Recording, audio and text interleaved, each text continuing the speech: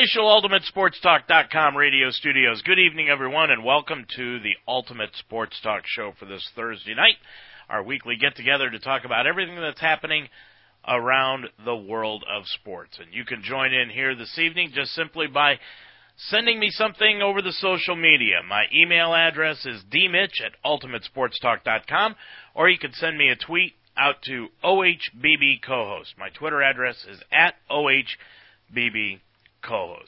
Well, Mark Donahue is going to join me on tonight's show for a reminiscing time of Yogi Berra, who passed away earlier this week, the New York Yankee great. He's going to join us here in just a little bit to talk about his remembrances of Yogi, one of the greats. Another NFL game is on tap tonight. A baseball icon, as I said, has died. And a former number one pick in the NBA draft has been cut. All this and more coming up on tonight's Ultimate Sports Talk show. But first,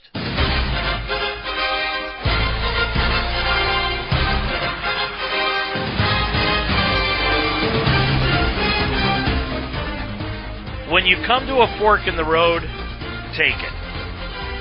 You can observe a lot by just watching. And it ain't over till it's over. All of those were beneficial to the life and career of Yogi Berra, one of baseball's greatest catchers and characters, who as a player was a mainstay of 10 Yankee championship teams, and as a manager, he led both the Yankees and the New York Mets to the World Series, losing in Game 7 both times. But he may be more widely known as the ungainly but lovable cultural figure, inspiring a cartoon character. I bet a lot of you didn't know that. I bet a lot of you thought that he was named after Yogi Bear, when it was actually Yogi Bear that was named after him. And he issued seemingly a limitless supply of unwittingly witty Yogiisms. Well, Yogi passed away on Tuesday. He was 90 years old. He had been living in an assisted living facility in nearby West Caldwell since 2012. Berra was an all-star for 15 straight years. His skills were underestimated. He was a well-built, 5'7" guy, appealingly open-faced man whose physical appearance was often belittled, but he was a prolific winner, a successful leader, and players whose intellect was often made fun of and questioned. But he didn't seem to care. Major League Baseball insider Jon Heyman tells us about the things he remembers about Yogi Berra's life and his career. Yogi Berra obviously was a great ball player and a great Yankee, but he was more than that. He was an icon, an American classic. He's going to be remembered as much for his great sayings, his witticisms, many of which were paradoxical, as his great ball playing. But what a career it was. 15 straight All-Star appearances. 18 All-Star appearances in all, 3-time MVP, 358 home runs. He's an all-time great catcher, ranking right up there with Mickey Cochrane and with Johnny Bench, Mike Piazza, and all the other great catchers. But beyond that, Yogi Berra was an American classic.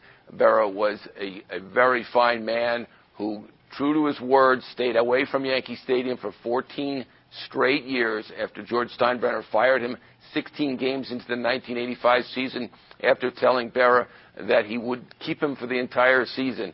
And Berra did stay away until George Steinbrenner came to New Jersey, called a truce, came back to New York, and that was a great thing when he came back to Yankee Stadium and spent all that time with a new Yankee dynasty, with Derek Jeter, Bernie Williams, Andy Pettitte, particularly Jorge Posada, who absolutely loved Yogi Berra. And it was great that Yogi came back to New York and to the Bronx and Yankee Stadium and spent all that time toward the end there with all the great Yankees. But I think Berra, as much as a ball player, will be remembered for all those great witticisms, many of which were paradoxical. It's getting late early was a classic. It's not over till it's over, which is really one of the catchphrases of that You Gotta Believe 1973 Mets team, which people forget. Yogi Berra was the manager of that Mets team. So he was a very fine manager, very fine coach, great ball player, but more than anything else, he was a great human being who's going to be remembered for all of those great things that will live on. And one of my favorite Yogi Berra isms, I guess you would call it, is when someone gave him a check and it said, he read the back of the check and it said, "Pay to the bearer." And he said, "After all these years, you're my good friend. How do you not know how to spell my name?" Obviously, it's Berra. No one will forget that, but this is a guy who will be remembered as Yogi. One name was all that was necessary for Yogi Berra because he was an American classic, a true hero, and a Yankee great. One time when he was a manager, he said, if you can't imitate him, as he was advising a young player who was mimicking the batting stance of great slugger Frank Robinson, Yogi said, if you can't imitate him, don't copy him. Nobody goes there anymore, he said of a popular restaurant. It's too crowded. Well, on defense, he certainly surpassed Mike Piazza, who many think is the best hitting catcher of all time. And only Roy Campanella, a contemporary rival who played for the Brooklyn Dodgers and faced Berra in the World Series 6 times before his career was ended by a car accident, equaled Berra's total of 3 Most Valuable Player awards.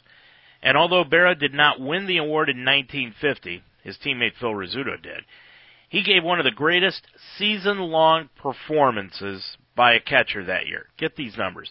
He hit .322, smacked 28 homers, and drove in 124 runs. In the first game of the 1955 World Series against the Dodgers, the Yankees were ahead 6-4, and in the top of the 8th, when the Dodgers' Jackie Robinson stole home. The plate umpire, Bill Summers, called him safe, and Berra went berserk. If you've ever seen the film, you would have seen it. Berra never got the moment. More than 50 years later, he signed a photograph of the play for President Obama, and on it he wrote, "Dear Mr. President, he was out." During the 1956 series, again against the Dodgers, Berra was the catcher for Don Larson's perfect game, which was the only perfect game and only no-hitter in World Series history. We want to welcome to our Ultimate Sports Talk microphones here this evening Mark Donahue, who is also my co-host for the Ohio Baseball Weekly Show on Monday nights at 9 o'clock. Mark, thanks for joining us tonight. Yogi Berra passing away just yesterday. A big loss for Major League Baseball. What are your thoughts as you look back and you remember over the life of Yogi Berra?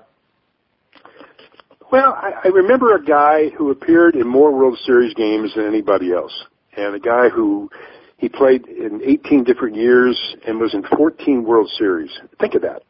Played 18 years and was in 14 World Series. What he accomplished kind of under the radar is really astonishing, and I went back and looked at some numbers, and I think most people would agree, and it was clearly in evidence a couple months ago when Johnny Bench was considered one of the 4 greatest living players and the greatest catcher of all time. But Reds fans, I hate to tell you something, if you look at the stats, you would question that.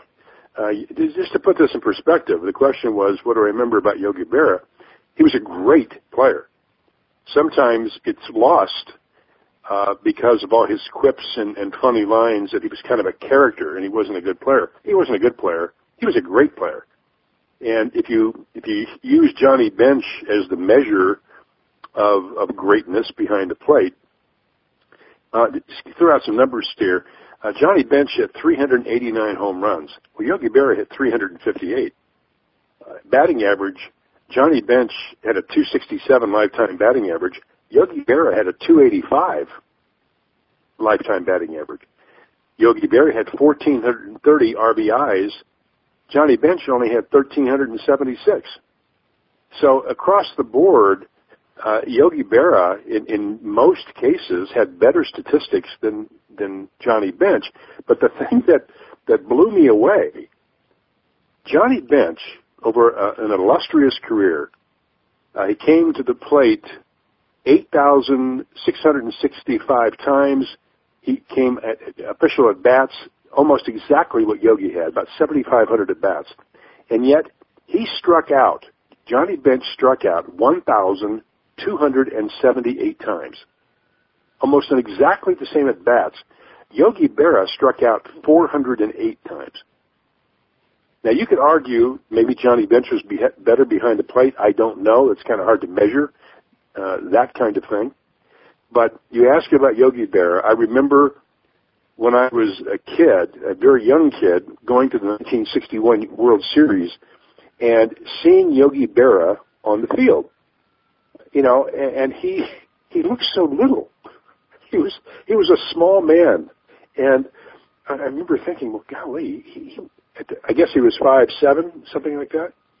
And it just amazed me that he was playing out there with all these big guys, and he was just a diminutive little guy, and had great power, quick behind the plate, but clearly, I think, a player underrated for his baseball ability because he was such a character, and that, I guess, to some degree is unfortunate. You know, Buster Olney yesterday on ESPN made the comment that he thought that Yogi was the second greatest catcher behind Johnny Bench. You've already given the stats as far as hitting is concerned. Where do you place Yogi as far as catchers are concerned all time? Well, I think that question is best answered is if you were playing in the World Series, an important series, who would you want to be your catcher? Now, I just listed the statistics. What I don't know is how Johnny Bench compared defensively. I would assume that he was a stronger defensive player than Yogi. I don't know that to be the case. But Yogi Berra was a winner, and Johnny Bench was a winner. But in a big game, look at the strikeouts, look at the production. Yogi Berra, I think maybe it's 1 and 1A. I don't know. But Yogi Berra doesn't have to take a backseat to anybody, including Johnny Bench, just based on statistics alone. He was clearly a superior catcher offensively to Johnny Bench in many, many areas. And if you make the argument that Johnny Bench was a stronger defensive player, you can make that argument. But obviously, Yogi Berra was pretty good at that, too, to win 14 World Series. Mark, 14 World Series. You know, Yogi was involved in two of probably the most famous plays in the World Series in the 1950s. One was the stolen base of home by Jackie Robinson. Yogi died swearing up and down that Jackie Robinson was out on that play. I'm not trying to pick on you about your age, but do you remember that play? I remember that play, and I know the other one you're talking about is when he leaped into the arms of Don Larson in the 56 Perfect Game World Series. And clearly those were two iconic moments. And I remember seeing interviews with Yogi. The last time I saw Yogi Berra, it was at a writer's, New York, must have been 2005 or 6. He was on the dais with a bunch of writers and Hall of Fame players, and they were giving out the MVP and the Cy Young and all that stuff. And I think he was sitting next to Sandy Koufax, as a matter of fact. But I remember again thinking how small he looked. Like he could have never been a professional athlete. But you're right. When you think back to great Yankee teams, you think of Mickey Mantle, you think of Roger Maris, you think of all the great players they had, but Yogi Berra was always there. He was the guy who was the glue. And people forget he went on to manage, he went on to coach. His career didn't end when he hung him up. He quit playing. I think it was 1965 he quit, something like that. Yeah, right in there. Where do you place him? You know, Olney also said that, you know, Babe Ruth, Lou Gehrig, Joe DiMaggio, and Mickey Mantle, and then came Yogi Berra as far as he's concerned with the 5 greatest players of the New York Yankees era. Where do you put Yogi in that totem pole? Well, clearly he had to be one of those 5. There's so much talent on that list, it's kind of hard to rank them. But, you know, Yogi, again, he was the glue that kept everything together. He handled that pitching staff. And we're teasing about how short he was.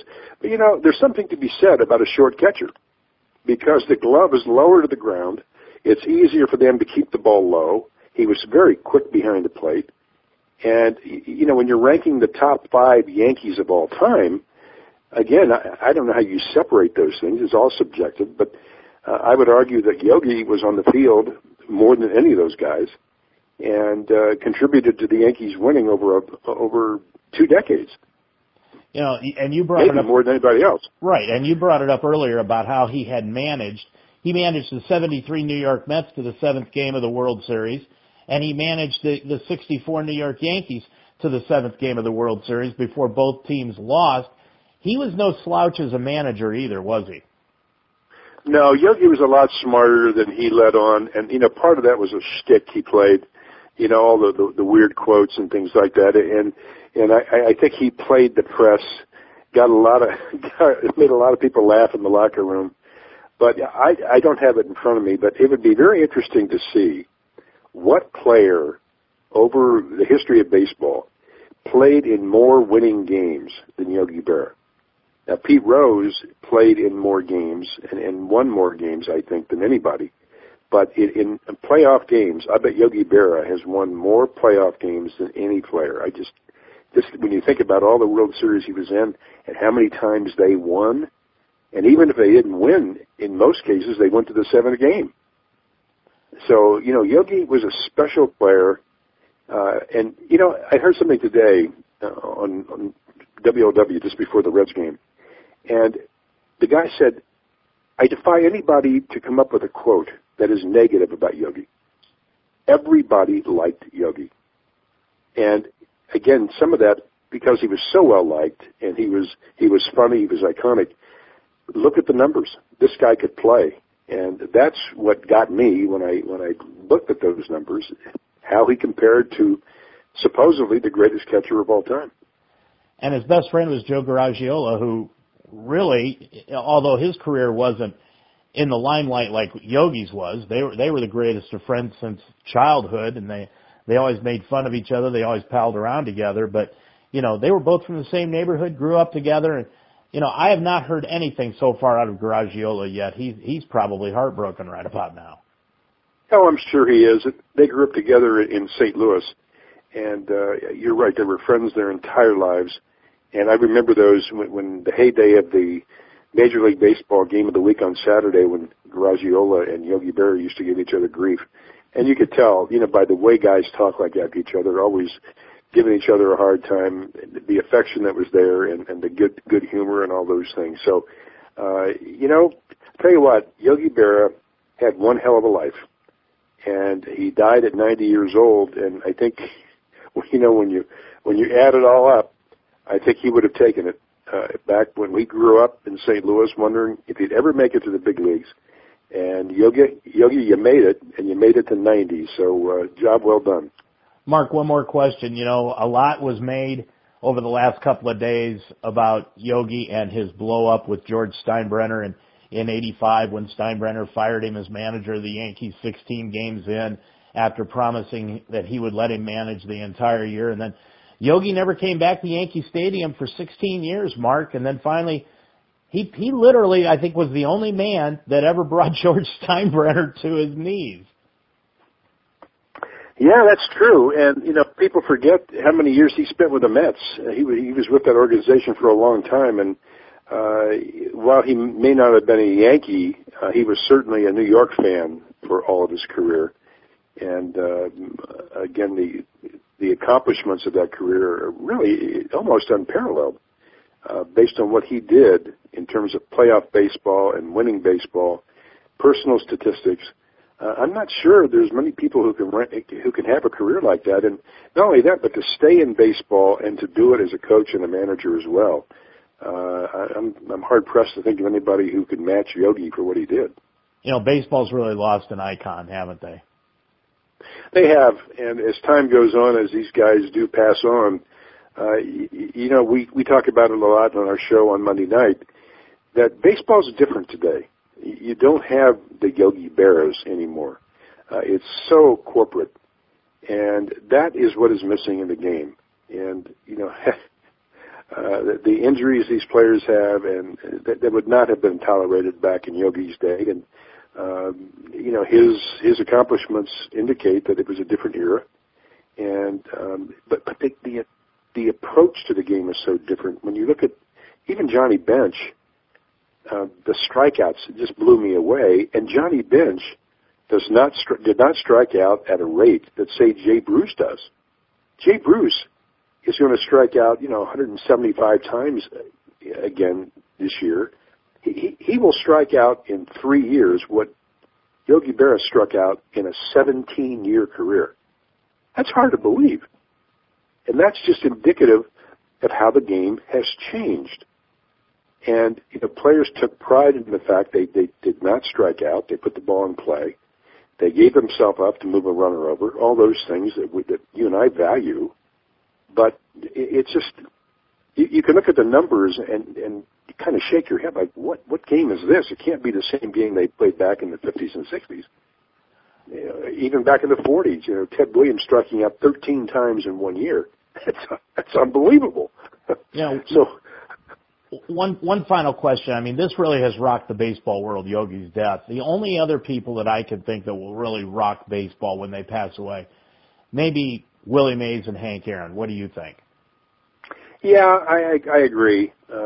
Those guys, again, are what I call that iconic class that came up in the 50s and 60s, and actually in some cases, they moved into the 70s, and I don't think anybody played in the 80s, but that was a different era, and those guys, when they move on, pass away, it is going to be a hole you can't fill. And the great thing about baseball is a lot of what they accomplished was over a long period of time, and that's what makes them so iconic, that they stayed around for 20, 22 years. And when you play from the early 50s into the 70s, and even into the mid-70s, that's a long time to play. And people, they love those kinds of players. And I don't think we're going to see a lot of that anymore, guys playing 20, 22 years. Well, we've been reminiscing with Mark Donohue on the death of Yogi Berra yesterday. Mark, thanks for joining us on tonight's show. Appreciate it. My pleasure. Thanks, Dave. In 1949, early in Berra's Yankees career, his manager, Casey Stengel, assessed him this way in an interview in the Sporting News. Mr. Berra, Casey Stengel said, is a very strange fellow of very remarkable abilities. Berra's best friend since childhood, Joe Garagiola, is said to be hurting, realizing his 8 decades of friendship with Yogi is finally over. To appreciate the bond is to understand the depth of their connection. Garagiola grew up at 5446 Elizabeth Avenue in St. Louis. Berra lived right across the street at 5447 Elizabeth. Now he's gone. Yogi Berra is gone at the age of 90. A couple of other items around baseball this evening before we move on to football and basketball on tonight's Ultimate Sports Talk Show. First of all, the Boston Red Sox have hired Mike Hazen as their GM. It's the first big move by Dave Dombrowski since he took over as president of baseball operations in August. Hazen has spent a decade in several areas of the team's major league operations, which include player acquisitions, player evaluation, contract negotiations, major league scouting, and pro scouting. So, Dave Dombrowski says that over his 10 years with the Red Sox, Mike has proven to be an invaluable member. Hazen is 39, spent 5 years in the Cleveland Indians organization before coming to Boston. He held titles in Cleveland of Assistant Director of Player Development, Coordinator of Major League Advanced Scouting, and Assistant Director of Pro Scouting. Let's move on now to the divisions and the standings for Major League Baseball heading into tonight's action. And first of all, the St. Louis Cardinals have already clinched a spot in the playoffs, and they are 4 games up in the National League Central Division over the Pittsburgh Pirates, who are 4 games out, as I said, and the Chicago Cubs, who are 7 games out. Now, the Pirates have also clinched a playoff berth, but whether or not they win the division or go in as a wild card doesn't really matter right now. They're in postseason play. The Chicago Cubs are just waiting to get into postseason play. Their magic number to get in is 4. Then comes Milwaukee in 4th, and Cincinnati is back in 5th. In the National League East, it's the New York Mets leading the Eastern Division by 6.5 games over the Washington Nationals. Even though the Nationals have won 7 of their last 10, the magic number for the Mets to win the division is 5. Then comes Miami, Atlanta, and Philadelphia. They are all eliminated. In the National League West, it's the LA Dodgers leading by 7 games over the San Francisco Giants, and the Dodgers' magic number is 5 over the Giants. Arizona then comes in. They're eliminated along with San Diego in 4th place and Colorado in 5th. They're both eliminated also. In the American League over in the AL East, it's Toronto leading by 3.5 games over the New York Yankees. Their magic number is 8. Baltimore, Tampa Bay, and Boston have all been eliminated in the American League East. In the AL Central, it is Kansas City leading that division, and they have got a 10-game lead. As a matter of fact, believe it or not, the Royals made the playoffs and went to the World Series last year as the wild card. This would be the first time they have ever won a division championship since the divisions went to 3 back in 1992. Of course, Kansas City has got a 10-game lead, and their magic number is 2 over the Minnesota Twins. They've already eliminated Cleveland from the divisional race at 74 and 76. Then come the Chicago White Sox, and the Detroit Tigers are in last. Finally, out in the American League West, it is Texas leading the division by 3 games over Houston, and the Rangers' magic number is 8. They've won 8 of their last 10 and 2 in a row. Houston is also a game and a half up on the LA Angels, who are in third. Then comes Seattle and Oakland. As far as the wild card situation is concerned in the National League, Pittsburgh leads by 3 games over the Chicago Cubs, and the Cubs lead by 9.5 games over the San Francisco Giants. So even though Pittsburgh has clinched at least a wild card and the Cubs are 9.5 games up, the Cubs' magic number to clinch the wild card spot is 2 over the Giants. Now, over in the American League, things are rather different. The New York Yankees and Houston Astros are in the wild card spots right now. The Yankees with the top spot, they're 4 games up on Houston. Then Houston is a game up on Minnesota, a game and a half up on the LA Angels, 4 games up on Baltimore, and 4.5 games up on Cleveland. Cleveland's magic number to be eliminated is 7. Houston's magic number to clinch at least a playoff berth is 10. Now, in a couple of series that are going on this weekend in Major League Baseball that we should keep an eye on, first of all, the Pirates will be in Chicago in the Windy City taking on the Cubs. Those 2 teams are odds-on favorites to be facing off in the wild card game 2 days after the regular season ends. And then the Rangers will be in Houston. That's going to be a battle for first place. As we said, Houston just 3 games out behind the Rangers right now in the American League Western Division.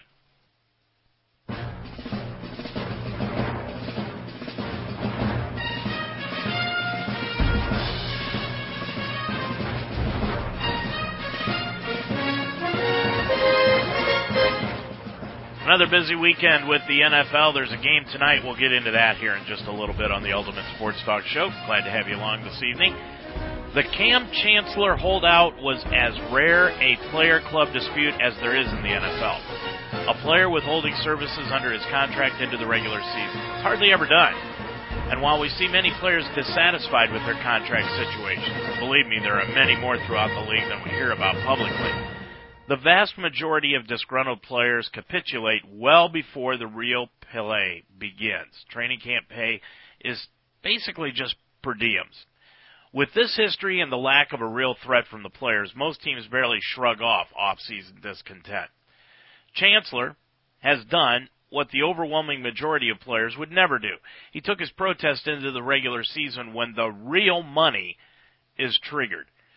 But Chancellor came back to the Seahawks on Tuesday. Peter King talks about why he ended his holdout. I think it's that Cam Chancellor saw that after losing $540,000 at least, and it may be significantly more depending on what happens with incentives and what happens with the fines and whether the Seahawks choose to collect those.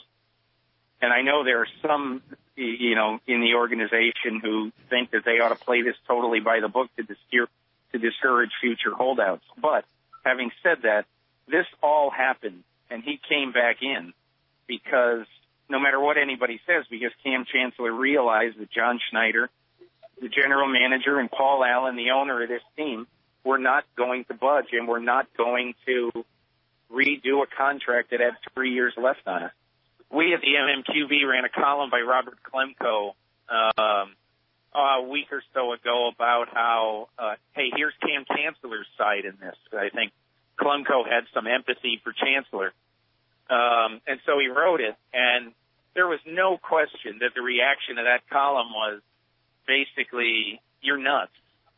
He's got 3 years left, and this was from Seahawks fans who didn't want the Seahawks to give in.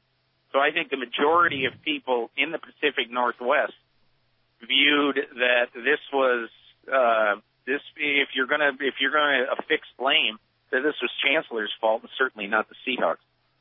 There really is no guarantees in an NFL contract. Yeah, there is some guaranteed money. A lot of it is basically a signing bonus that teams give their players, and that's the only thing that is counted against the cap until you actually pay the player. But from year to year, a player gets a salary, and the teams are at liberty to just cut them any year. If they've got a 5-year contract, they could cut them at the end of year 2 and still only be liable for the signing bonus that they gave them. That's why a lot of players would like to sit out a lot more, like Peter King was talking about, but they don't because of that guaranteed money. They want to make sure that they do get a chance to get more over and above what that guaranteed money is. Well, Hall of Fame quarterback Fran Tarkenton is apparently very impressed with a couple of quarterbacks. First of all, Titans rookie quarterback Marcus Mariota.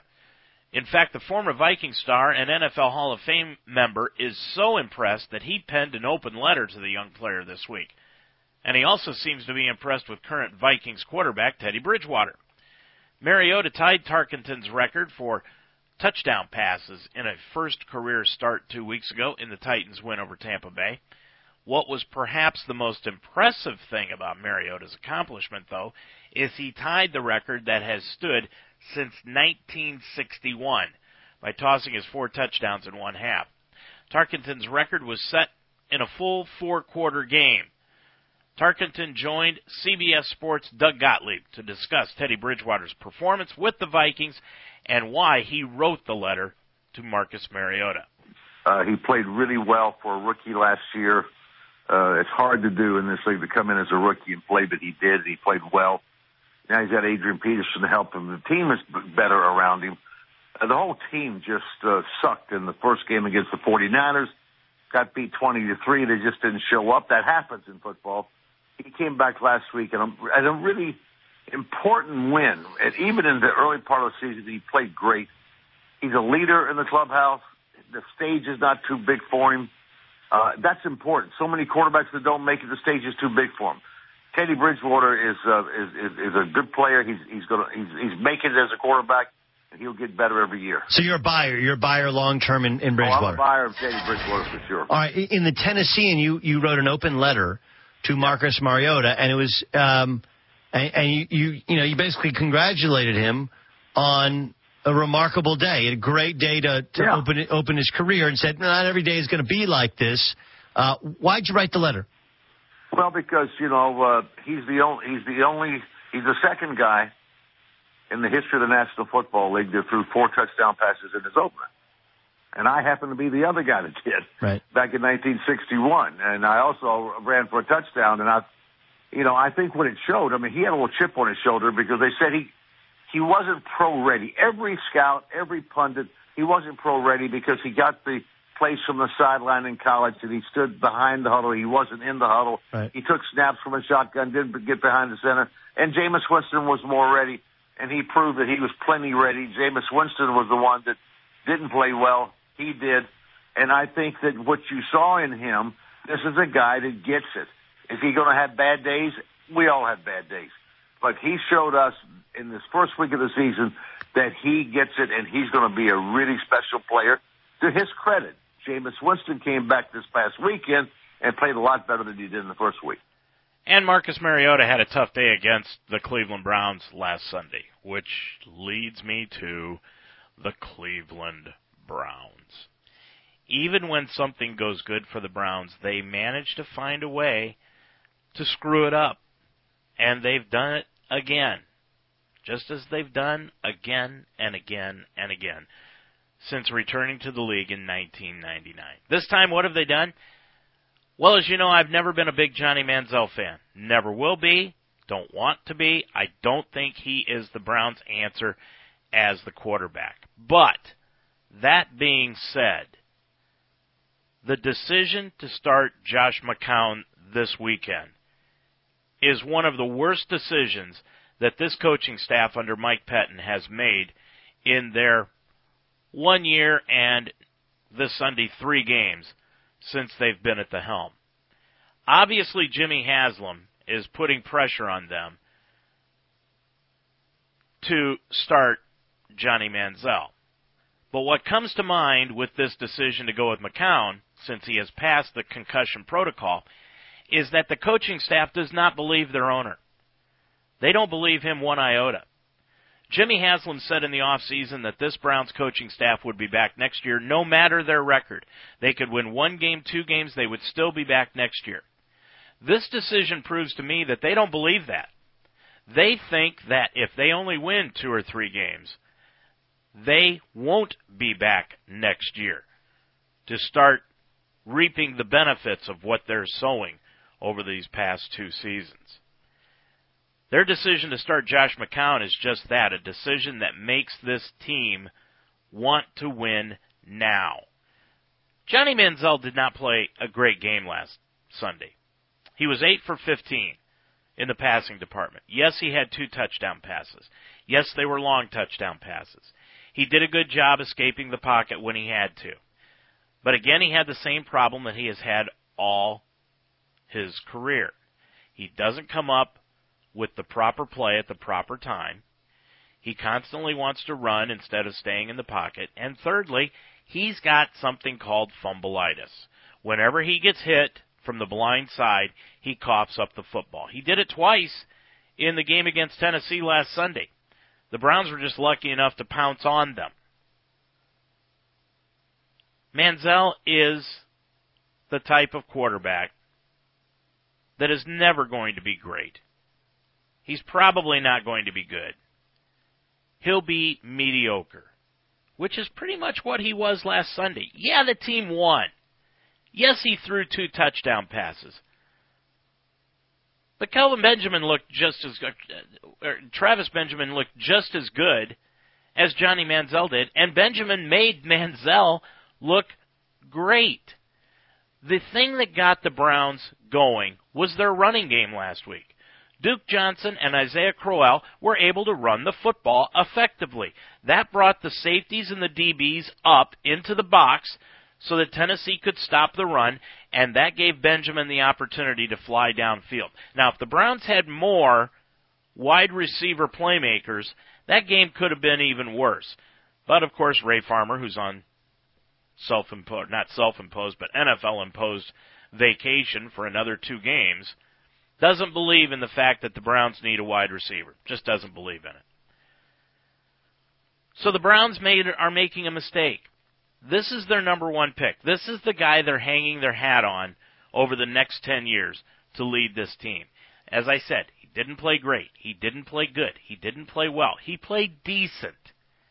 He did nothing in last Sunday's game to warrant being sent to the bench, except for the fact that this coaching staff is worried for their job. And I believe that's why Johnny Manziel is going to start this Sunday on the bench when the Browns are at home taking on the Raiders. That game is going to be at 1 o'clock on Sunday afternoon. It'll be on CBS. I've got the Browns winning this game, even though the Raiders are coming off a big victory over the Baltimore Ravens at home last weekend. Tonight, the Washington Redskins, 1-1 on the year, are going to New Jersey to take on the Giants, who are 0-2. The Giants have started the last 3 seasons 0-2, and in 2007, they started 0-2 and ended up winning the Super Bowl.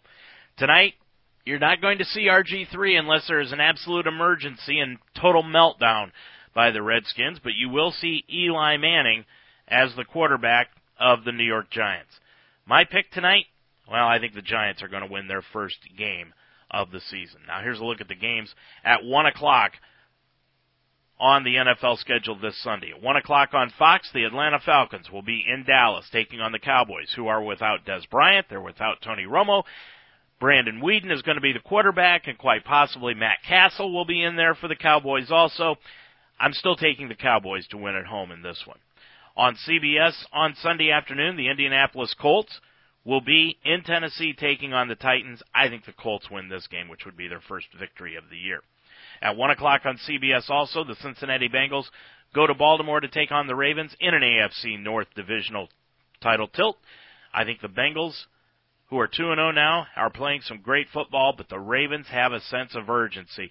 I take the Ravens to win this game. The Patriots host the Jaguars on CBS at 1 o'clock. Patriots win this one in a big way. The New Orleans Saints will be in Carolina taking on the Panthers. I'm going on the assumption that Drew Brees is not going to play. Brees says he will. I don't think he will. So I'm taking the Panthers to win this game in Carolina. That game's on Fox. Also on Fox at 1 o'clock, the Philadelphia Eagles will be in New York taking on the Jets. Yes, I know the Jets are 2-0. Yes, I know the Eagles are 0-2. I'm still taking the Eagles over the Jets. Until the Jets prove to me that they can beat a team that's any good, I'm going against the Jets. Also at 1 o'clock on Fox, the Tampa Bay Buccaneers and Jameis Winston go to Houston to take on the Texans, and they'll take on Ryan Mallett, Brian Hoyer, and anybody else that the Texans decide to play at quarterback. Still in all, I think the Texans end up winning this game. On CBS at 1 o'clock, the Chargers will be in Minnesota taking on the Vikings, who are mascotless, and we'll talk about that in just a second. I've got the Chargers winning this game. And also at 1 o'clock, rounding out that time slot, the Pittsburgh Steelers are in St. Louis to play the Rams, and I've got the Rams beating the Steelers, which means the Steelers would go to a 1-2 start. There's one 4:05 start on Fox. That is the 49ers in Arizona taking on the Cardinals and Carson Palmer, and I've got the Cardinals winning that game. At 4:25 Sunday afternoon on CBS, both games on CBS, the Buffalo Bills will be in Miami to play the Dolphins. I've got the Bills winning this one after a heartbreaker to the Pats last week. And the Bears will be in Seattle playing the Seahawks.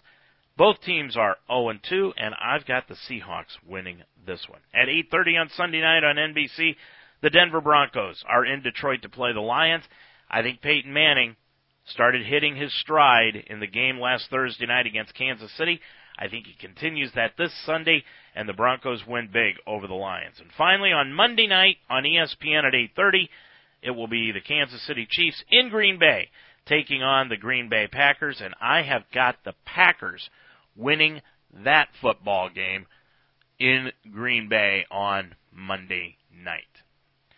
Well, here's a question that I have never, ever been asked about NFL football. How much do the mascots really make? It's reported per a source that Ragnar of the Minnesota Vikings made $1,500 a game last year. Well, the Vikings went into this past offseason looking to change his role and perhaps take him out of game day situations. And from any understanding that has been reported, Ragnar countered with a financial proposal that would have paid him $20,000 per game. You know who Ragnar is. He's the guy that rides around on the motorcycle at the Minnesota games. He's dressed up like a Viking. He wears the horned hat. He's got the beard that hangs down to the middle of his chest. He's just an imposing-looking figure. And he wants $20,000 per game to continue being their mascot. Well, when he asked for that amount, Minnesota kind of said, thanks, but no thanks. Ragnar, and his real name, by the way, is Joe Jurantich, has been unavailable for comment. But then again, reports are saying that are close to the negotiation that Ragnar, the Minnesota Vikings mascot, is now trying to get his job back. But the Vikings are saying no, and fans are furious. Christina Balboni reports. The Vikings may have won on Sunday, but the loss of Ragnar is sending their fans into a tizzy. The Vikings mascot who rides a motorcycle around and pumps up the crowd. Apparently, old Ragnar wanted a sweet $20,000 per home game to continue his mascot services, but the Vikings thought that was a little steep and released a statement saying the two sides just couldn't agree. The fans are not happy about it and started a petition to get him back. It nearly has 10,000 signatures already. Personally, I don't think $20,000 is that unreasonable for him. It probably takes way more than that to keep the Spear looking good.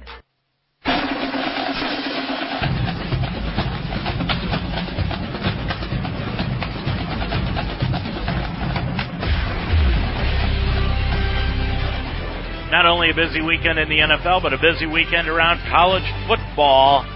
As always, we are in the throes of the college football season, and there's a lot of action going on around the top 25 college football scoreboard this week. First of all, there's some games going on Friday night, actually just one game, and that has number 21 Stanford playing at Oregon State. Stanford 2-1, Oregon State 2-1. Oregon State is a 15.5-point underdog in that game. It's going to be on Fox Sports 1, and that is at 10 o'clock on Friday night. So when you're done watching your high school football game or listening to it here on Ultimate Sports Talk, you can tune into that game on Fox Sports 1. Now, the games that are going on Saturday afternoon. First of all, the Ohio State Buckeyes and Coach Urban Meyer had a matter-of-fact response when he was asked why Cardale Jones is still the starting quarterback of the top-ranked Buckeyes. Urban Meyer explained why.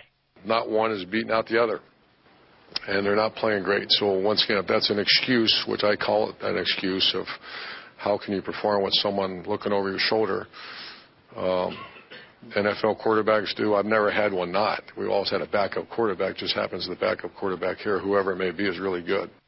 Jones has started all 3 games for the Buckeyes, but Meyer pulled him in each of the past 2 weeks against Hawaii and then last Saturday against Northern Illinois because he was just ineffective. While he conceded the latter point, the coach stressed the blame for the offense's struggles should not fall entirely on quarterback. As far as how secure Jones' hold on the starting job is, Meyer was not entirely clear. And the Buckeyes are going to take on Western Michigan to try to hold on to their number 1 spot in the nation this weekend. That'll be on Saturday at Ohio Stadium. The game is going to either be on ABC or ESPN2, depending upon where you're at in the country. And that will begin at 3:30 Saturday afternoon. Now, elsewhere around the country on Saturday at noon, number 20 Georgia Tech is at Duke. Also at noon, Southern will be at number 7 Georgia. Brigham Young, number 22 in the country, goes to Michigan to take on Jim Harbaugh and the Wolverines. And Central Michigan goes to number 2, Michigan State. You know, this has really got to be a slap in the face to the SEC because the number 1 team and the number 2 team in the country this week are from the Big Ten. Elsewhere at noon, LSU, number 8 in the country, will be at Syracuse. And let's switch now to the 3 o'clock games. Rice will be at number 5, Baylor. It is Massachusetts playing at number 6, Notre Dame. That's at 3:30 on NBC. Elsewhere, it's Oklahoma State playing Texas. That's at 3:30. Oklahoma State, the number 24 team in the country. Alabama has dropped to number 12 after their loss to Mississippi last week, and they are playing Louisiana Monroe. That is at 4 p.m. Elsewhere, at 4:45, well, this is going to be a toughie. TCU, number 3 in the country, will be at Texas Tech. Both teams are 3-0. And Matt Millen, who's doing the game for Fox, previews that ball game between TCU and Texas Tech, and he thinks the Red Raiders may pull off the upset, but don't expect it. Normally I would say flat no, but I think this one might be, and here's why. Gary Patterson he's one of the best defensive minds in all of college football, and maybe the best. And the problem is right now he's lost a lot of his players. He's lost a lot of starters off that defense. Now, you know, next man up, you got to play. They'll score points against Texas Tech. Texas Tech generally is not a great defensive team, but Texas Tech will score some points, and it'll be interesting to see how Patterson is able to kind of knit together the rest of what he has to be able to stop that air attack. But I think the answer to that question is TCU wins. TCU right now is a 6.5-point favorite heading into that game against Texas Tech. Elsewhere at 7 o'clock on Saturday night, number 14, Texas A&M, is a 7.5-point favorite over Brett Bielema and the Arkansas Razorbacks. Also at 7 o'clock, Vanderbilt will be at number 3, Mississippi. At 7:30, it is number 25, Missouri, playing at Kentucky. And did you hear about Kentucky and their new rule for all of their athletes and some of the students? They are not going to allow them to play any of the online fantasy leagues. That means DraftKings, FanDuel, any of those. If they find out that any of their athletes, for certain, and some students, play in those leagues, it's an automatic 1-year suspension. Elsewhere at 8 o'clock on the Big Ten Network, Ball State will be at number 17, Northwestern. Northwestern 3-0 on the year. And Hawaii is playing at number 22, Wisconsin. That game is also at 8 o'clock on the Big Ten Network. Wisconsin, a 24.5-point favorite in that game. Well, elsewhere, one of the games this weekend where 2 top 25 teams are playing, number 9, UCLA, 3-0, is going to number 16, Arizona. Arizona also 3-0. That's at 8 o'clock, and it will be on ABC. And Stuart Mandel looks at UCLA's chances against Arizona after freshman quarterback Josh Rosen struggled in Week 3. Division titles don't get decided in September, but the two best teams in the Pac-12 South may well be facing each other Saturday night in Tucson. UCLA's freshman quarterback Josh Rosen could not have had a more spectacular debut against Virginia a few weeks ago. However, last week against BYU, he threw 3 brutal first-half interceptions. He cannot afford to make those kind of freshman mistakes on the road against a really good Arizona team. But UCLA does have running back Paul Perkins.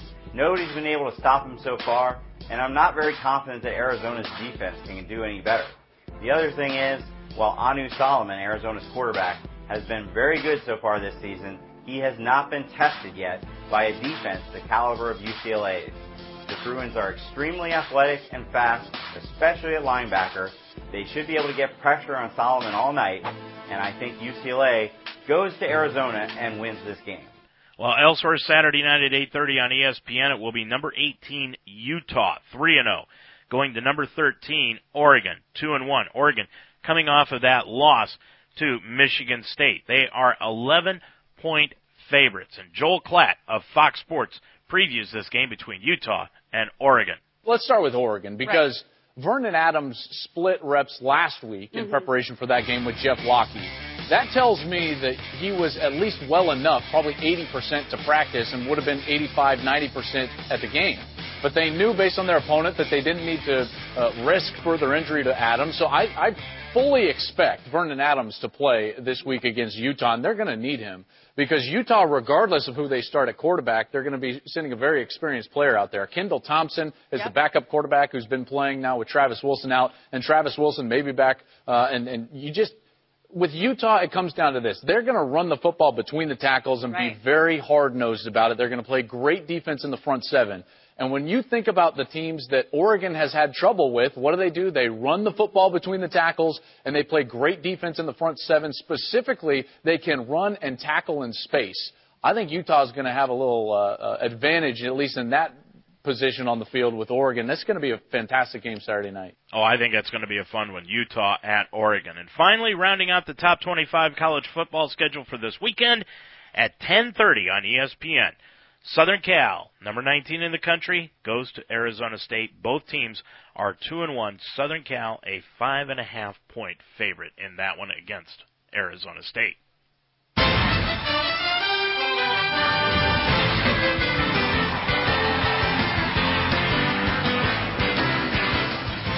Hey, we're just a couple of weeks away from the training camps opening around the NBA. The Cleveland Cavaliers will open up next Friday, and one of their former players is Anthony Bennett. Remember, Chris Grant took him as the number 1 pick just 3 years ago overall in all of the NBA. Well, Anthony Bennett then was traded to the Minnesota Timberwolves last year in part of that deal for Kevin Love.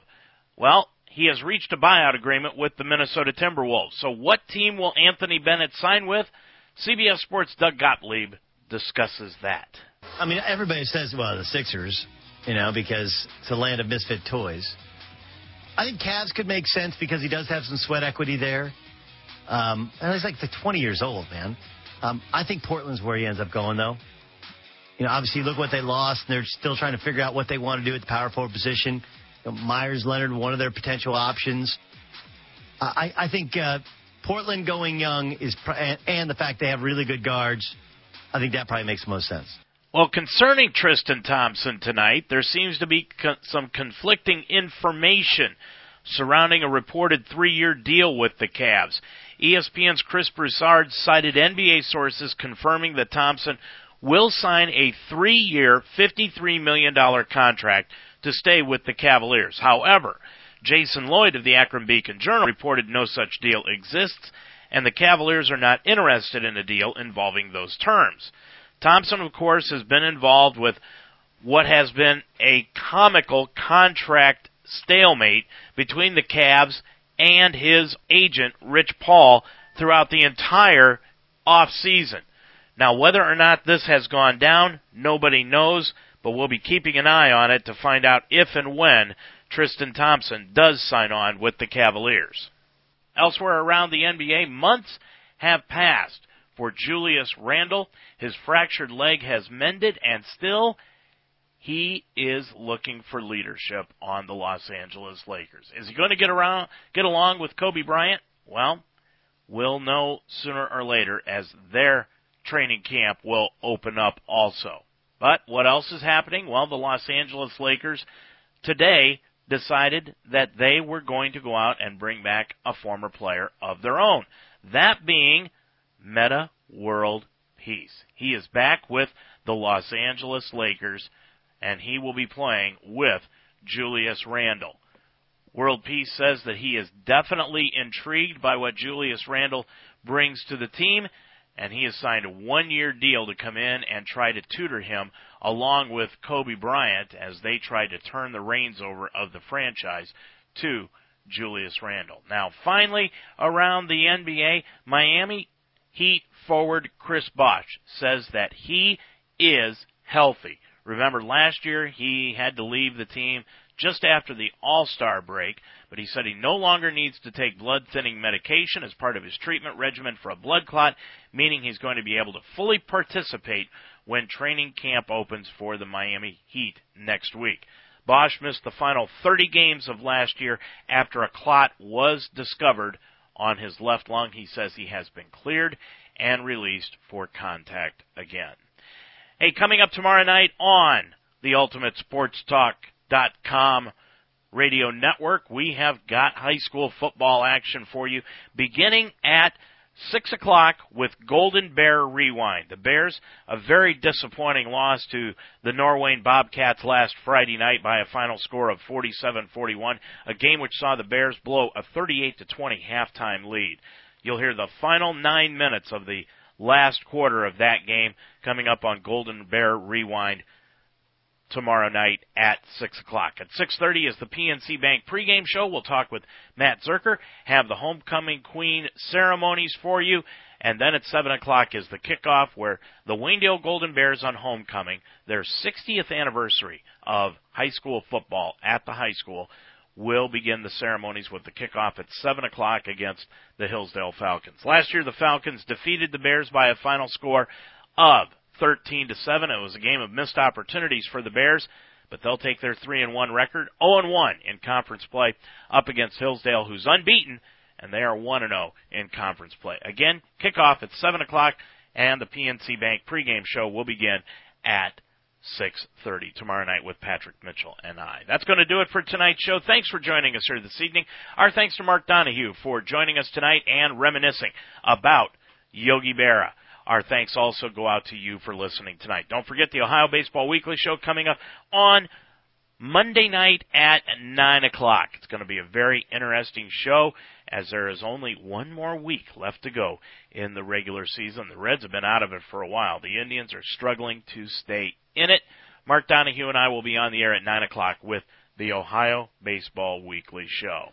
Don't forget to join us again next Thursday night at 7 with another Ultimate Sports Talk Show. We'll talk with all the newsmakers around the country in the world of sports. It's the Giants and the Redskins coming up in just a few minutes from the New Jersey Meadowlands. I'm going to kick back and watch that. So can you. I'm Dave Mitchell. Thanks for joining me here this evening. Until next Thursday night at 7. Have a good week, everybody. Good night.